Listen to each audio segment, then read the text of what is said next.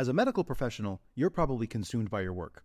Because of that, you likely miss out on big opportunities to protect and grow the wealth you work so hard for. Luckily, through passive real estate investing, you can place your capital in the hands of trusted syndicators who do all the legwork while you sit back and let your money work for you. Syndicators like Ascent Equity Group. Ascent Equity Group is led by 3 medical professionals turned full-time real estate investors who have secured $250 million in assets in just 3 years. And their latest opportunity, Sunrise in Chandler, is open now. Sunrise in Chandler is an exciting 177-unit value-add multifamily opportunity in the affluent city of Chandler, Arizona. This Class B asset in a Class A location was secured at a significant discount and is already cash flowing out of the gate, with 89% of the units still in need of renovation. Sunrise in Chandler is close to meeting its capital raising goal and will be closing soon. So if you'd like to learn more, visit ascentequitygroup.com/best deal to schedule a call. That's ASCENT equitygroup.com/best deal. This opportunity is open to accredited investors only. When people are telling the truth, now this is not 1,000% correlation, but it's a real high correlation, you get a lot more direct. Best ever listeners, before we jump into today's episode, for all my fix and flippers out there, are your financing costs eating away at your bottom line? And are you looking for a way to increase your overall profits by lowering your loan payments to the bank or maybe your private lender? Well, our best ever sponsor, Patch of Land, you know Patch of Land, they've been on the show. Representatives of their company have been on the show many times. They've been a sponsor of this show many, many times. They're back for more because they love you and they love working with the best ever listeners, and they've got an interesting point of view on interest rates. And that is that it's the interest rates that we are quoted shouldn't necessarily be taken at face value, because perhaps a higher interest rate could actually deliver a lower cost to your fix and flip loan. And they have a white paper on how that is possible and how that it can be applied to your fix and flip business to help your bottom line get more profitable and to help you choose the best lender for your financing needs. So go to patchofland.com/Joe Fairless, and they've got a white paper for you, and it will walk you through the way to evaluate interest rates and terms in general on your loan so that you truly are getting the best interest rate. Because there are some tricky things some lenders try to do to glaze over the fact that their lower interest rate, quote unquote, is actually higher based on some technical things that they put into it. So go to patchofland.com/Joe Fairless and get that white paper so that you can save money on your fix and flip projects. patchofland.com/Joe Fairless. Best ever listeners, how you doing? Welcome to the best real estate investing advice ever show. I'm Joe Fairless. This is the world's longest running daily real estate investing podcast. We only talk about the best advice ever. We don't get into any of that fluffy stuff. With us today, Chris Voss. How you doing, Chris? Fantastic, Joe. Thanks for having me on. Well, my pleasure, and nice to have you on. And I've got a daily podcast, so I interview a bunch of people, and I always ask, what's the best ever book you've read? And lately, I'd say about 20 to 25% have been mentioning your book. Wow. They love it. Very cool. Yeah, well, real estate investors love your book. The book is Never Split the Difference. It's a best-selling book, and certainly among the real estate community, it's a very popular one. I have bought it, and I didn't know I was interviewing you today, because if I did, then I would have done some reading on it, because it's still on my shelf. I got to read it.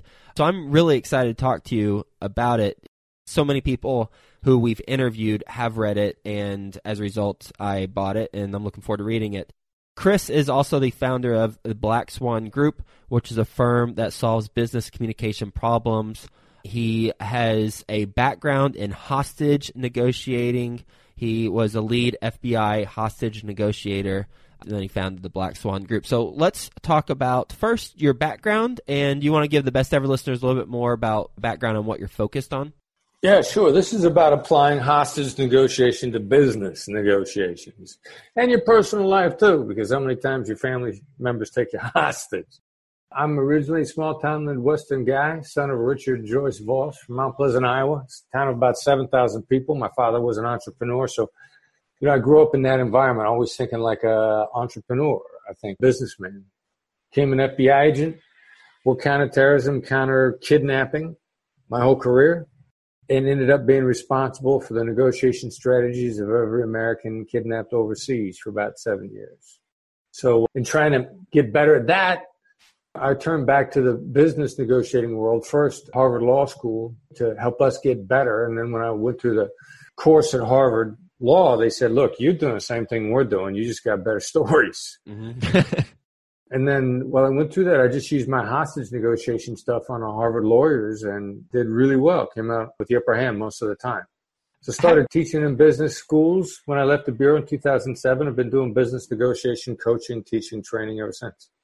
Let's talk about the negotiation of a kidnapping overseas that you took the lead on. If an American was kidnapped overseas, you were taking the charge on that negotiating. What's your approach? And I know we can easily tie this into business too, but I just want to hear what your approach is in that situation. Well, yeah, it's pretty easy, really.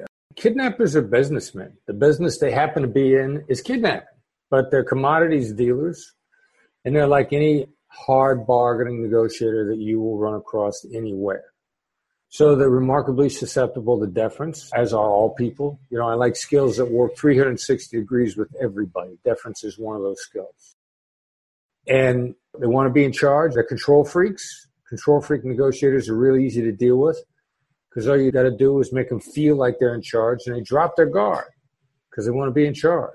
Then we just called it empathy. Now I call it tactical empathy because we know how to get through people's reasoning and get at their emotional architecture, if you will, and get them to feel like they're in charge and get them to make deals.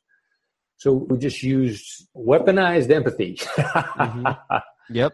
on them, made them feel like they were in charge, made them feel like they were calling all the shots.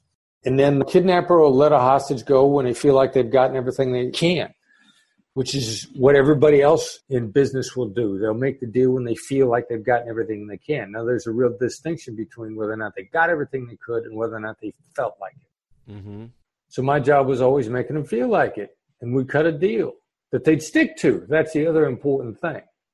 You got to cut a deal that they'll stick to, and that also, if you run across them again in another environment, they're happy to deal with you. So you can't have bad blood. You can't lie.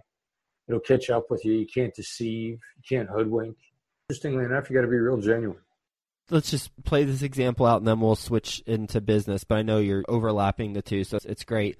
But what is a deal that you can stick to that a kidnapper overseas would feel like they got everything they could? What do they receive? Well, international kidnapping is about ransom. So they're going to get a payment. Now, what you want to do is you got to run it like a sting operation. Basically, it's the same reason why banks have die packs. You give bank robbers money, so you get people out of harm's way, so they'll leave the bank. But most importantly, so that you plant evidence on them. Now, there's a possibility that the bank robber is going to get away with the bank robbery money anyway. That's why you don't give them all the money in the vault. You just give them enough to make them happy so they'll go on their way, so that ideally you can follow up afterwards and not only scoop them up, but scoop up everybody that they do business with illegally. But you have to run it as if it's going to take a while to catch them, so you don't want to put too much money in their hands. So an international kidnapping is about tough as nails, bare-knuckle bargaining without making the other side mad and without making them feel out of control. It's about tough bargaining in a really soft fashion. That's what it's really about. And then you cut a deal, and then also you got to pay, then they got to comply. It would be like any business deal where you pay the other side all the money up front and then wait for them to comply. So you have to know what somebody looks like when they're telling the truth. And you have to know the tiny little emotional, psychological edges that capture every single edge so that the kidnapper, once they've got the money, they got the choice as to whether or not the hostage go, whether or not they let the hostage go, as per their agreement. So it's cutting any deal where the other side's going to comply because they feel like they gotten everything they could. You pay them, and they're going to let the person go as agreed to. What are you going to do? You're going to sue a hostage taker for not letting somebody go? No. So you got to make implementable deals that the other side's happy with, that they feel like they got the best deal they possibly could. With the tough bargaining in a soft fashion so that you don't make people mad, is that where the tactical empathy comes into play, or are there other things to accomplish that? Yeah, different applications of it. Tactical empathy is it primarily knowing what emotional triggers, what make people feel good. It's learning how to say no without saying no. Like the book starts out with, in the first 5 pages, it was when I first went up to Harvard Law School. I sit down with the head of the program on negotiation, Bob Nukin, and I know what he's angling for because I can smell it. He wants to do a role play with me. He wants to see if I got any game.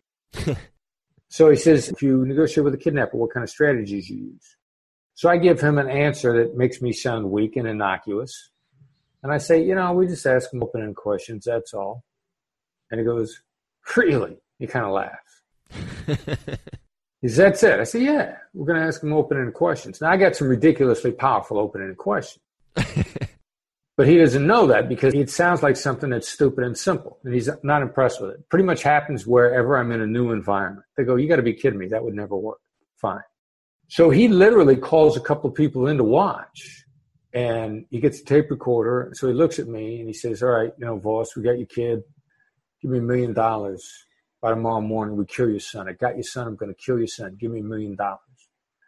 And I look at him and I say, how am I supposed to do that? Just like that.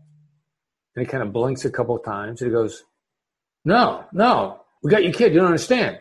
We got $1 million. I'm going to kill your son. Now, already I'm listening. He doesn't know it. Because his initial intention was to make a demand and get off the phone. Yeah. I've already extended the conversation. He feels in charge. The secret to gaining the upper hand in any negotiation is giving the other side the illusion of control, which is the point of that question that I just asked him. I've triggered something that Daniel Kahneman calls deep thinking, which slows him down, doesn't make him feel threatened, but he doesn't know that I've already boxed him in. And then I say, how do I know my son's alive? How am I supposed to agree to pay you if I don't even know he's alive? How am I supposed to pay you if I don't know you're going to let him go? How do I know you're going to let him go? Just one after another after another. This goes on for a little while until finally one of the people watching says, don't let him do that to you. And he looks at her and he says, will you try it? And she says, I got your kid, $1 million tomorrow morning. I say, how am I supposed to do that? We start over again. How am I supposed to do that is the number one way to say no in negotiations. You got to say it deferentially, because what's said with deference, you'll be amazed what you can get away with saying. And the other side feels in control. They don't know you boxed them in. Since we're real estate investors on this show, let's say we're talking about a deal and it's a house, it's worth $300,000, and the seller says, I want $400,000. And I say, well, how am I supposed to do that? In a deferential, warm and fuzzy way. Then they'll say, well, you get your checkbook and you write out $400,000. That's how you're supposed to do that. Oh, let's role play. Cool. You think you know what they're going to say? Let's role play. All right, which one do you want me to be? You be the seller. I'll be the seller. So the house is $400,000. All right, you know what? You've got an amazing house. You put your hopes and dreams in that house. You got cherished memories there. Cherished memories of the past, your hopes and dreams of the future. It's a beautiful house. It's worth every penny of that. It's probably worth more than that. I'm really embarrassed but how am I supposed to do that? Well, you write a check for $400,000, and that's the amount you pay. And it's worth it. I mean, it's a beautiful house, but how am I supposed to do that? I would almost think you're a little loony because you keep repeating that. You just write a check and that's it. I mean, I don't know how are you planning on buying it in the first place if you weren't going to pay for it? Well, listen, how long do you want your house to stay on the market? Because no one can do that. I'd like to get it sold pretty quickly. Yeah. Do you want to fail? No, I don't want to fail. That's not an option. Your house is a fantastic house. I know that, and from your perspective, it's worth way more than what you're asking. But it's going to stay there as long as you're asking that price. How long do you want it to stay there and not sell? Well, I'd like to sell it pretty quickly. That's for sure. And I also would like the price that makes sense for me, which is the 400. Yeah, I mean, why me? Why? I mean, you don't have to. You don't even have to be in this conversation because I've already let you know that I can't do that, and you're still talking to me. So it sounds like you got some sense that nobody's going to pay you that. Well, I don't know. I guess it's just something that I'm looking for, and if it's not a right fit for us, then I guess it's not a right fit. Yeah, you know what? And you've been enormously generous with your time. That enormously generous. I'm surprised that you've talked to me for this long at all. And what I'd like to do, with your permission, I'd like to have your permission to come back to you and talk if nobody else comes along. Absolutely. Yeah, that sounds like a good next step. Right. Okay, so a couple things here. Yeah. First of all, you were in your holodeck. You know what the holodeck is? I have no idea. Star Trek, the holodeck is the room where in our imagination we create whatever we want to have happen. So there's a little bit difference between a conversation that you're imagining what might happen that you're not in the middle of. Yeah. And one that you're actually in the middle of. So I didn't make this how am I supposed to do that stuff up on a first spur of the moment. Actually, what would have happened how you would have answered if in fact that you weren't going to take anything other than $400,000, instead of slowing down and saying it as slowly and gently as you would have said, you know what, because if you want the house, you'll pay it. Now, that's an actual indicator when people are telling the truth. Now, this is not 1,000% correlation, but it's a real high correlation. You get a lot more direct. It's a great way when somebody's testifying in front of Congress, when a congressional witness is being accused of nonsense that they haven't committed. They look at congressmen and say, because that's the way it is. As an FBI agent, I learned directness and impatience correlate strongly with truth-telling. So you were role-playing a role that you weren't feeling, and that's why you didn't say it that way. You said, well, because... Yep, I buy that, for sure. You're a little slower. So you're a little out of character in the role. Yeah. But let's get back. What happens if the other side says what you said, only more directly? That's your job as a negotiator, actually, to push you till you say, because if you want the house, you're going to pay $400,000. Because my job as a negotiator is not necessarily to make the deal. My job is to find out what the deal that's there that could be made, and then decide if I want to make it, which in that case I didn't. But now the most important thing for me to do is the last impression is the lasting impression. Let's say that you're selling a house and the market says it's worth $300 and you want $400. And you're genuinely not going to budge off $400, which means your house ain't going to sell, which also means that eventually at some point in time, you got to be willing to go back to somebody. The last impression I left you with was nothing but with respect and deference. Mm-hmm. The last impression is the lasting impression. I actually intentionally seeded our next interaction by, instead of using the last word, to say like, look, pal, you're going to beg me to buy your house someday when you come to your senses. Yeah, right. Which is a mistake that a lot of people make in negotiations. When they know the other side's crazy, they make the worst possible impression at the end, which is like, all right, fine, you're going to be begging me to buy this someday. But instead of doing that, which is people say they're cheap shots for last, we actually call this the Oprah rule. Oprah's the toughest negotiator on the planet. Is that a reputation? No. I know someone who's worked as Oprah Winfrey's booker for 17 years, and everybody that works with Oprah, their overwhelming goal is everyone they interact with has to feel, especially at the very end, like they were treated exceptionally well, no matter how it went. Mm. And the Oprah rule is the last impression is the last impression. It sets the scene for my next impression. Let's say you really are crazy, you're not coming off the $400,000. I know that house ain't going to sell because the market is not for $400,000, but I do know that I'm going to get another crack at it as long as I treat you with respect and deference and empathy throughout. You notice I used empathy every step of the way before I said anything. Yeah, it was soaked in empathy. Yeah, and so what that does is it sets me up for the next interaction, which when I come back around, your memory is going to be like, yeah, that guy wasn't that bad last time. He didn't give me what I wanted, but he treated me really respectfully. I don't like where I'm at, but since I don't like where I'm at, the only people I'm going to deal with are the people that made the least bad impression on me last time around. Makes sense. The takeaways I've gotten from this so far, to summarize, is have empathy and just soak the conversation with empathy, but also do it in a genuine way versus you trying to apply it when it's not natural for you. Yeah, and there wasn't anything that I said that wasn't utterly true. I know in the real estate industry, you're selling a house. Actually, a home seller has the exact same profile as the family member of a kidnap victim.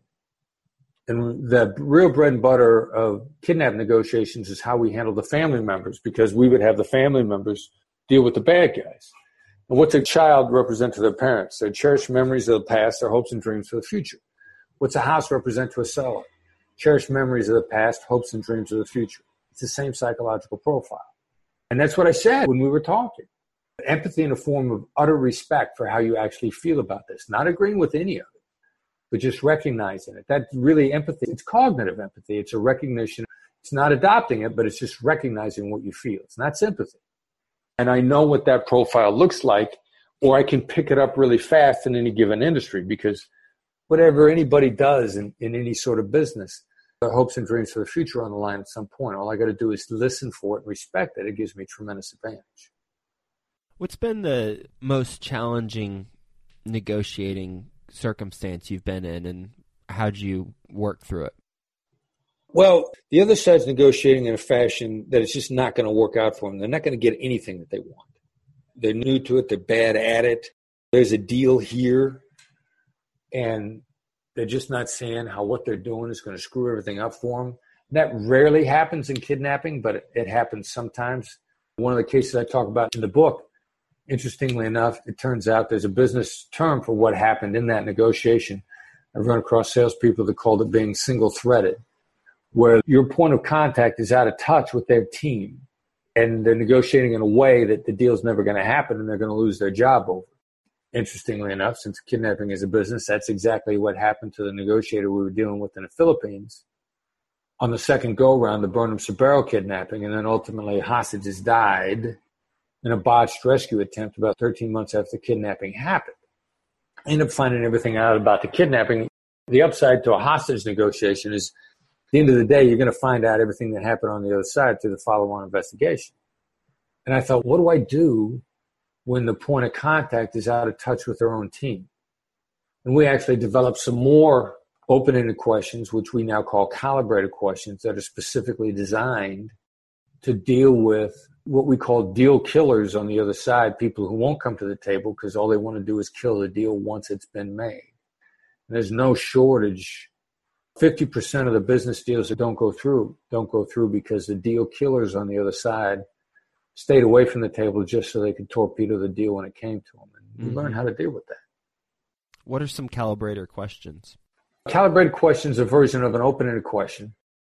And what it really is I need you to think about implementation, which is going to be, how do I know the deal is going to go through? How do I know that if we make the payment under these terms, that everybody on your side is going to do what they got to do? Now, what your point of contact will say is, it's going to be fine. Don't worry about it. I represent everybody, which is why you repeat the questions 3 or 4 times, because then it makes your point of contact nervous, and they actually go back to their team and they say, hey, look, this is what they've been asking me, and I just want to make sure I'm on firm ground here. What will happen is then the deal killers love the fact that they're now being consulted, which is what they wanted all along. And now they'll start to become engaged, and it decreases the chances that they're going to torpedo the deal. I'm noticing the word how come up frequently versus why or when. Is that intentionally? Yeah, again, it's a good observation on your part, very astute. The open-ended questions are who, what, when, where, how, and why, right? Yeah. Also referred to as interrogatives or the reporter's questions. Now, we pretty much cut them down to how and what's our bread and butter. We're real careful with why, because why makes people feel accused and defensive. You have to be extremely cautious with it. There's only one tiny limited surgical instance that it's why is a good question.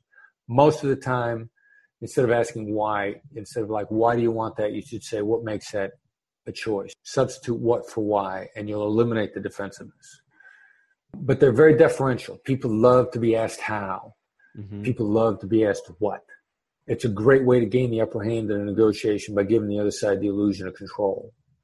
So those are the two biggest ones that give you the upper hand, but the other side feels in control. And with enough practice, you can turn nearly any question into a how or a what question. And the other side's going to love to answer it because people love to tell you how to do stuff. They love to tell you what to do. Mm-hmm. And that's all part of the deference, giving them the illusion of control that gives you tactical advantages. Anything else that you want to mention as it relates to negotiating that we haven't discussed before we wrap up? Yeah, the flip side of open-ended questions are labels. And in many cases, they're probably about almost half the time the best way to get somebody to talk is not with an open-ended question. And I mean, you need to switch it to a label because you'll open up more. And instead of saying, what do you think? I'll say, seems like you got something in mind. And actually, you'll give me a lot better answer to that second one than the first one, just because it hits the brain in a different way. So we use those and then we train on it, how to flip back and forth. Because you got to gather information doesn't necessarily mean the best way to gather information is by asking a question. Got it.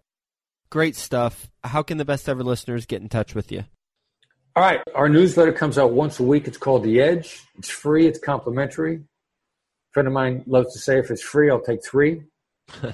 Careful what you take free 3 times. There could be some scary instances there. Right. It's worth at least looking at, right? 'Cause it's free. True. So send a text to 22828. The number again is 22828. Send the text FBI Empathy, all one word. Don't let your spell check put a space in there. It's got to be FBI Empathy, all one word. It's not case sensitive, so it can be lowercase. To 22828. You get a text message response back, signs you up for the newsletter. It's a gateway to everything we got. Our website is blackswanltd.com. The newsletter will take you there. Tells you about training products we have. If you want to buy the book, which I strongly encourage, Amazon has the best price. I buy my book on Amazon, Yeah. but I give it away. But subscribe to the newsletter. It'll help you get better. Will help you learn a lot of stuff. If I go to the website, which I'm on right now, where do I sign up for the newsletter on the website? There's kind of a menu bar towards the top. You should see to the right of that. It says Blog The Edge. Yep, see it. Click on that. That'll take you right in there. There we go. And you can search past stuff. You got a search tool in there that can help you if there's a specific thing that you're looking for. Great stuff. Yep, I am officially signed up. Well, this has been informative, and I'm grateful that you're on the show, Chris. As I mentioned at the beginning, I've had a large amount of people being interviewed, so high-performing real estate investors mentioned your book recently, and what compelled me to buy it, and coincidentally, my team booked you for the interview today, too, so that was great. I had you on my list of people to reach out to anyway, so that's great. Some of the takeaways from this, as we can apply your lessons learned to real estate investing and negotiating in particular, ask open-ended questions in some circumstances. You mentioned at the very end the labels part. I think we'll need to read the book to learn a little bit more about that. But what we talked about, open-ended questions and using how and what, as you mentioned, are the bread and butter, and people love that. They love to talk about the how and the what. Be careful with the why. Also be empathetic and use the Oprah rule of treating everyone exceptionally well at the end, because that really sets the stage for the next interaction. And really, one other thing we didn't talk about, but when we were doing the role-playing back and forth, your approach put me in a state. It was almost like you were putting a trance on me, and it's the way that you talk and just the sound. You've got it down to a certain science, obviously. So that is something else that I know. So thanks for being on the show. Hope you have a best ever day. Oh, and lastly, 2 things. One is, because I have this in bold, directness and impatience correlates to people telling the truth. That's really interesting. And then 2 is that you mentioned your job is not to make the deal, and our job is not to make a deal. It is to find out what the deal that could be made is. And that's an important distinction because we're not always negotiating to get the deal done. We're negotiating to identify what is the deal that could be made. And I think that's an important distinction. So thanks for being on the show.